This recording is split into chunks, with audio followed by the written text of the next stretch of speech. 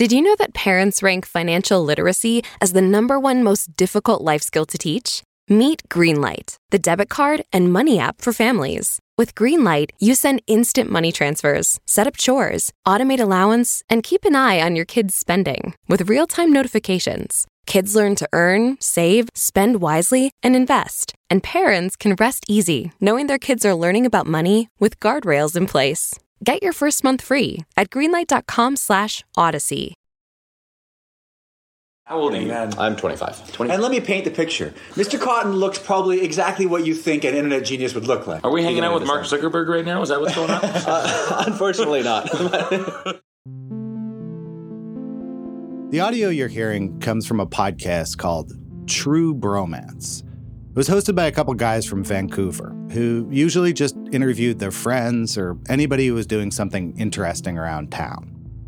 In March of 2014, their guest was a 25-year-old entrepreneur by the name of Gerald Cotten, who just a few months earlier had launched a Bitcoin exchange. Our exchange launched on December 26th. That's Quadriga, right? Yeah, that's Quadriga. Yeah. In the last episode, I told you about Jerry's death, or his alleged death, in India in 2018. And I told you that before he died, Jerry was running Quadriga all by himself from his personal laptop.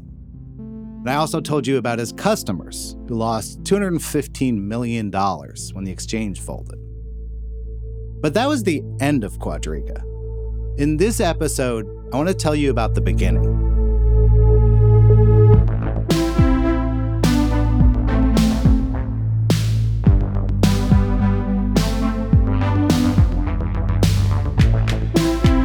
I'm Aaron Lammer. Welcome to Exit Scam, a podcast about a mysterious death and a missing fortune. This is part 2, the co-founder. Now, the CEO of one of Canada's biggest cryptocurrency exchanges died while he was on a trip to India. Neighbors on the Kelowna street where Gerald Cotten owned a home are also stunned. He was the CEO of Quadriga CX. If you want to buy Bitcoins, I would recommend just going to my site, obviously. So quadrigacx.com. Complicated name, I know. In Quadriga's early days, the company wasn't just run off of Jerry's MacBook. It was a modest startup with an office in Vancouver's Gastown neighborhood and a small team of employees. So now, how many employees do you have at Quadriga right now? Right now we have about 5. Okay. Me and then like programmers and a few other people who help out with things like compliance. Jerry also had a co-founder, but you'll notice he's not very excited to talk about him.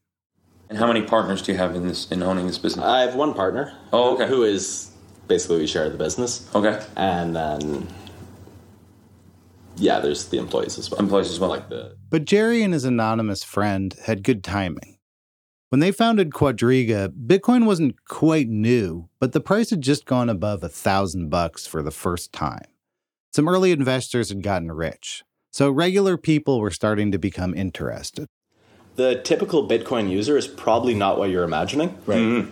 I mean, with my business, I've met a lot of my clients, and it ranges from 18-year-old college kids all the way up to 75-year-old grandmas who think it's cool to buy a few Bitcoins. Yeah. But for Jerry, Bitcoin was more than just something to invest in. It was a whole new mindset. Well, it's interesting because Bitcoin itself is not an entity. So it's not like we're actually promoting a business per se. We're kind of promoting a new way of thinking of how money works.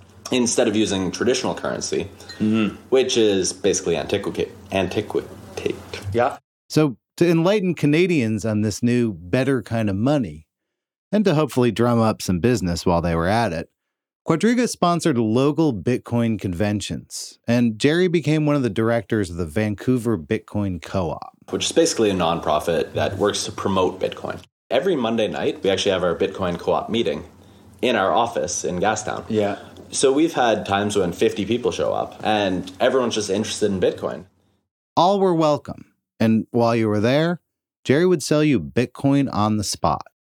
Quadriga also announced plans to install Bitcoin ATMs in businesses around Vancouver. It's like a Bitcoin vending machine in a way. Ah. Go up, put some cash in, You scan your QR code, Yeah. which is basically for your Bitcoin wallet. Yeah. And within a few seconds, you have the coins in your wallet. Oh, cool. There's a great video that's still online of Jerry showing a friend's young daughter how to use one of Quadriga's Bitcoin ATMs. Okay, so hit the start button. Okay, now scan the QR code. Hold that up to there. Done. Now your wallet's funded. Most of Jerry's social world revolved around Bitcoin. I first met Jerry in a Bitcoin meetup. This is Michael Perklin. He's a Bitcoin security expert. Back then, this must have been 2013 or 2014.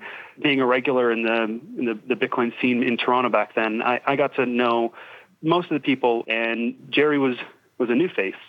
And what perked my ears up was he was telling another group of people at this meetup about his Bitcoin exchange. And that struck me as interesting because at the time there was only really one Bitcoin exchange. So I gravitated towards that conversation, introduced myself, and that's how we met. What were your early impressions of him? My early impressions of Jerry were he was careful, reserved, professional, and humble. He had a way of talking where it was clear he was thinking about each of his words before he was saying them. Something that you typically see with, like, I don't know, a politician or something like that. He definitely knew enough about Bitcoin that he wasn't like a marketing guy who's just repeating the Bitcoin headlines. Jerry made a good spokesperson for Quadriga. He was just a couple years out of business school, and he looked even younger than he was, with wavy, reddish blonde hair and glasses. He was a bit socially awkward, but he had a strange charisma. People liked Jerry. He reminded them of something. Are we hanging out with Mark Zuckerberg right now? Is that what's going on? Unfortunately not. Jerry was what a normal person thought a tech genius was supposed to be like. Somebody who could change the world, or at least get rich. Jerry made people feel like if they bought Bitcoin from him, maybe they could get rich too.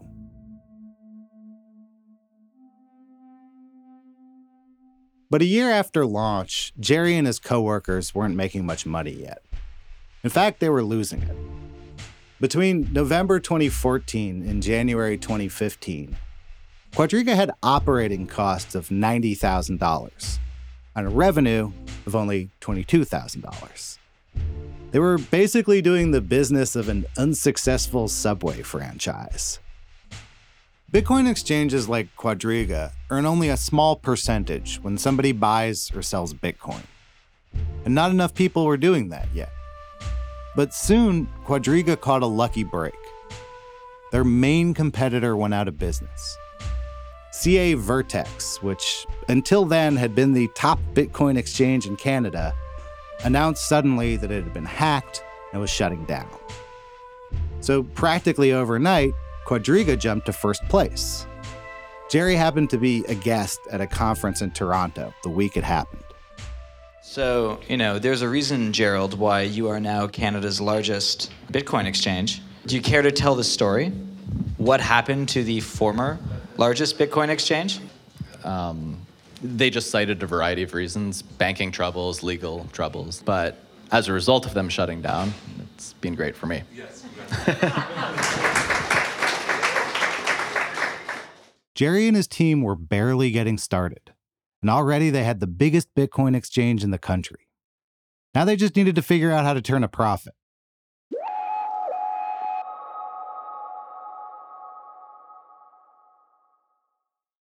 Hey, I'm Brett Podolsky, co-founder of The Farmer's Dog. We make fresh food for dogs. We started the company when we saw what a huge difference it made in my own dog, Jada, when she stopped eating ultra-processed kibble and started eating fresh, whole food. The Farmer's Dog food isn't fancy. It's just real food delivered to your door in pre-portioned packs. It's better for them and easier for you.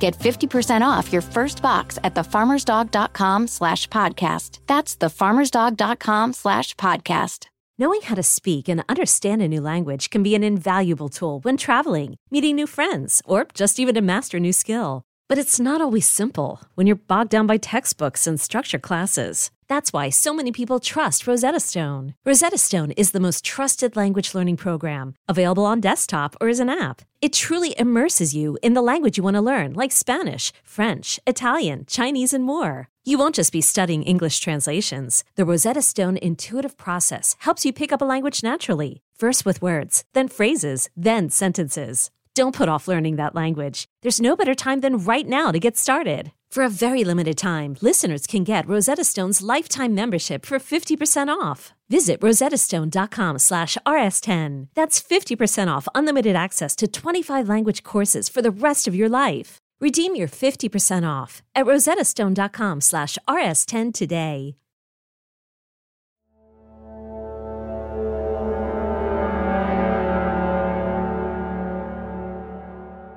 Remember Jerry's mysterious co-founder?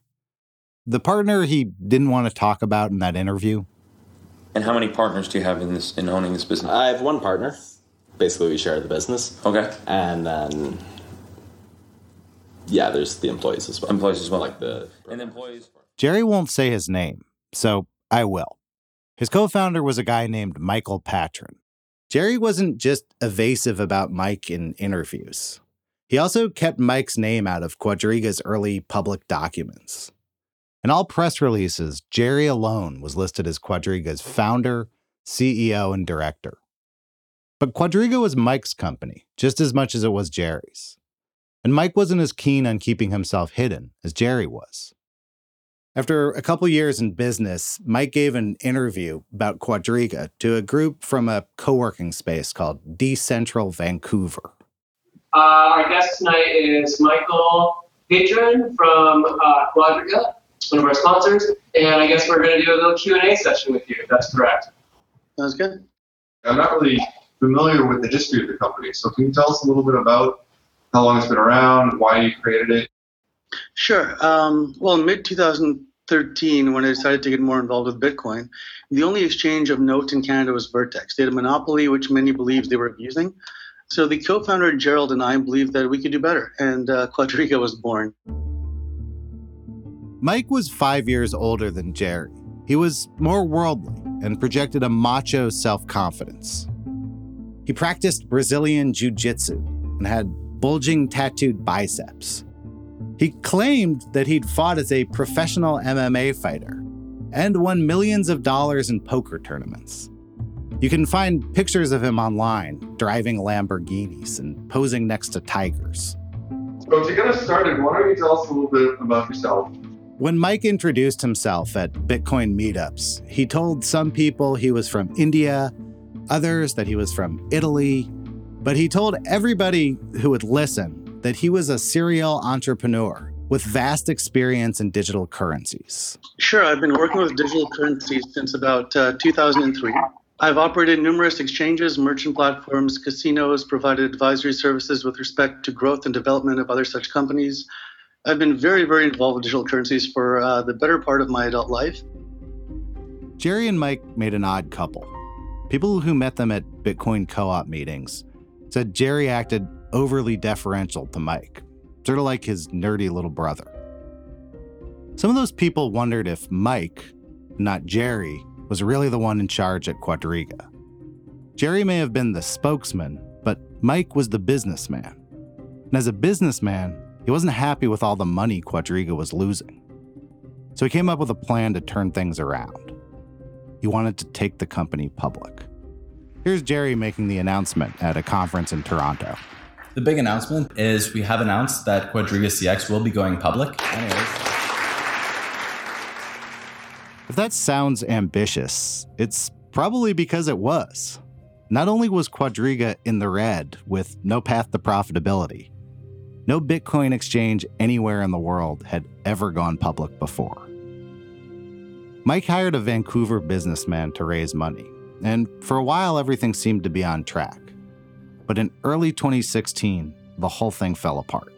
And not only did Quadriga's bid to go public fail, it ripped the company in half. Mike and Jerry had a blowout mega fight, and Mike left the company. And then most of Quadriga's board of directors quit, leaving Jerry completely in charge. There was a lot of finger-pointing afterwards. Mike sued the businessman he'd hired, claiming the poor quality of his work was responsible. But Mike also blamed Jerry.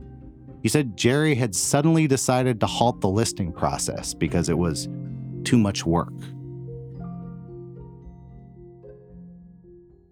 But to hear some people tell it, there may have been another reason Quadriga never went public.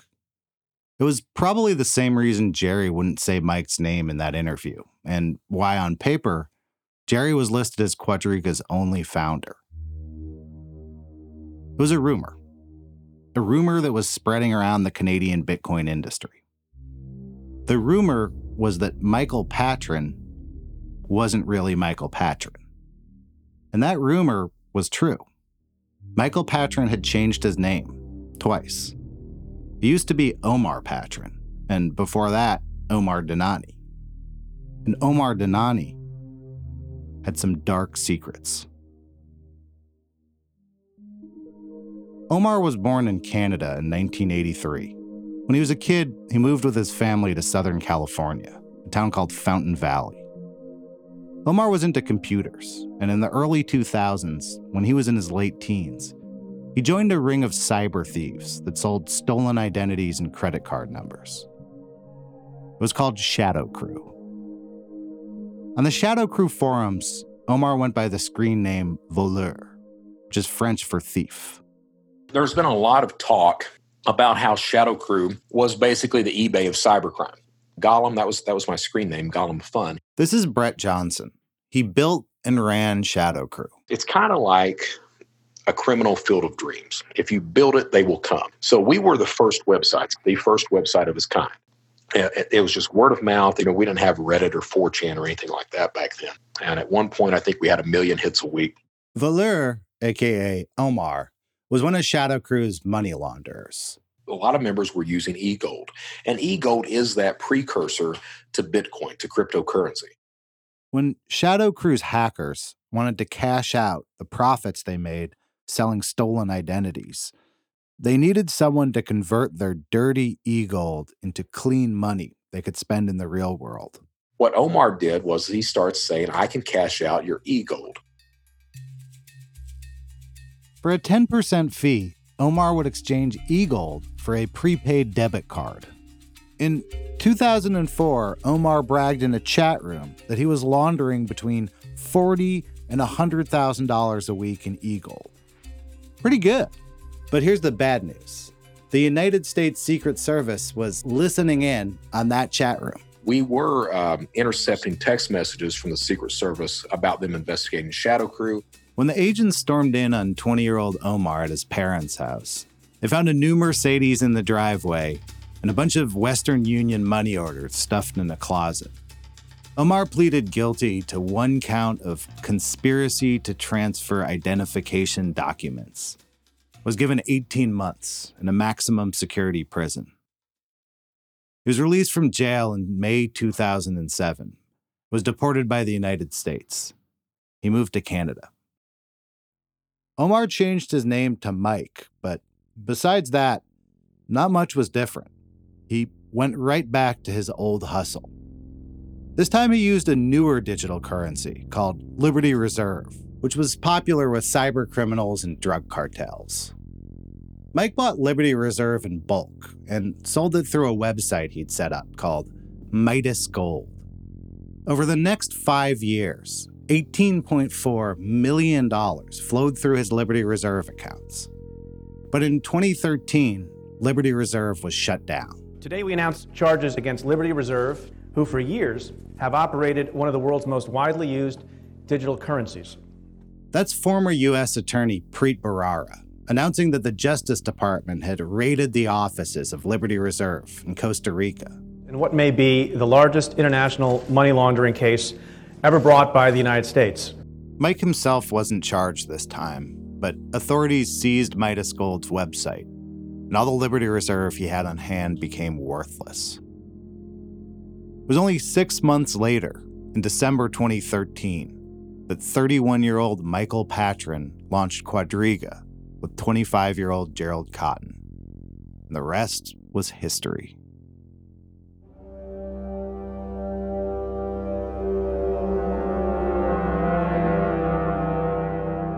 The first time I heard the name Michael Patron, it was in the same breath that I also heard Omar Danani, his alter ego.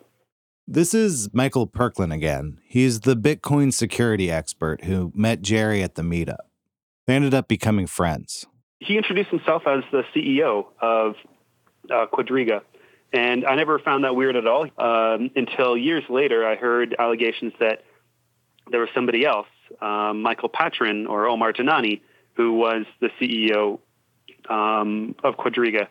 And I remember asking him about that. Actually, it was one night when he was over at my place playing board games. So it's like, hey, Jerry, I got to ask you. You're the CEO, right? Yep. So I heard that there's this other guy, Omar, that he's the CEO. At least somebody from Vancouver mentioned to me that he's telling people in Vancouver that he's the CEO. What's up with that? Oh, well, he was definitely more involved in the earlier days, but no, I'm the CEO. He's no longer involved with the company. I was like, okay.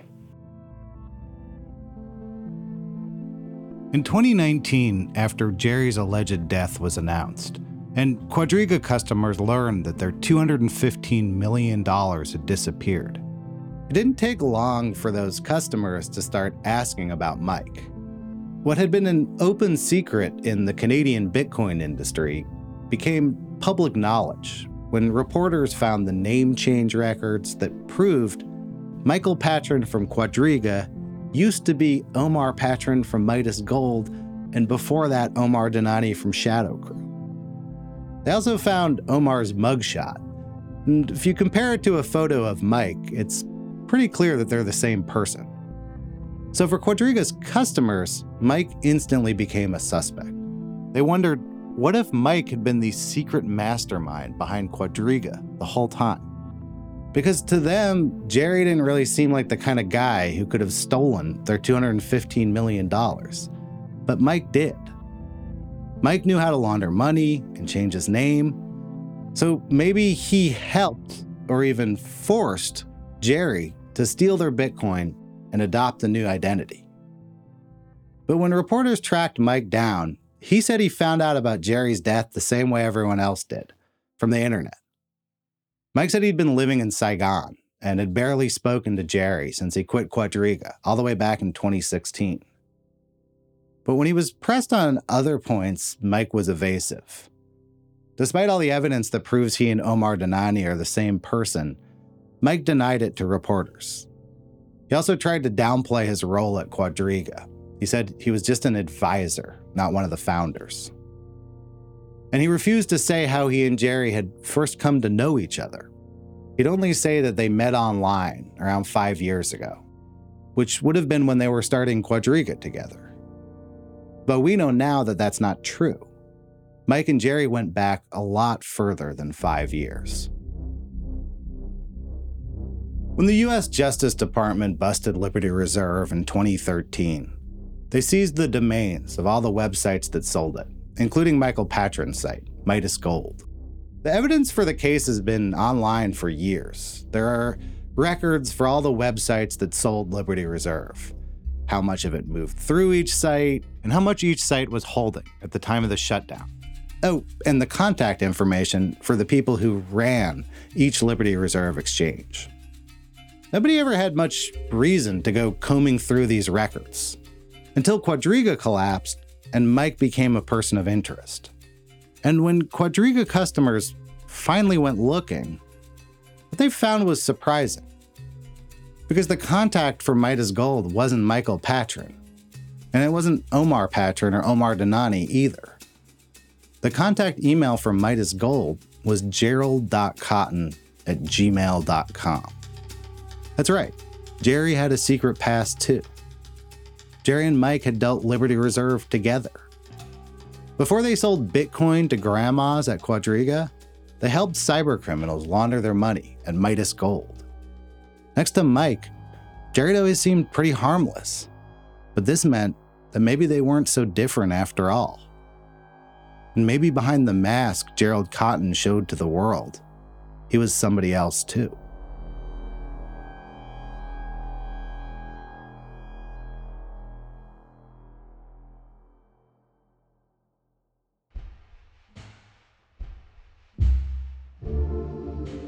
On the next episode of Exit Scam. A few years ago, I was struggling with my financial portfolio. It felt like there was no solution. That is until I found the Quadriga Fund. Then the people who had lost their money would just sort of think, well, maybe the money's coming. And finally, they just kind of give up hope. I'm excited. Are you excited, Jared? I am excited.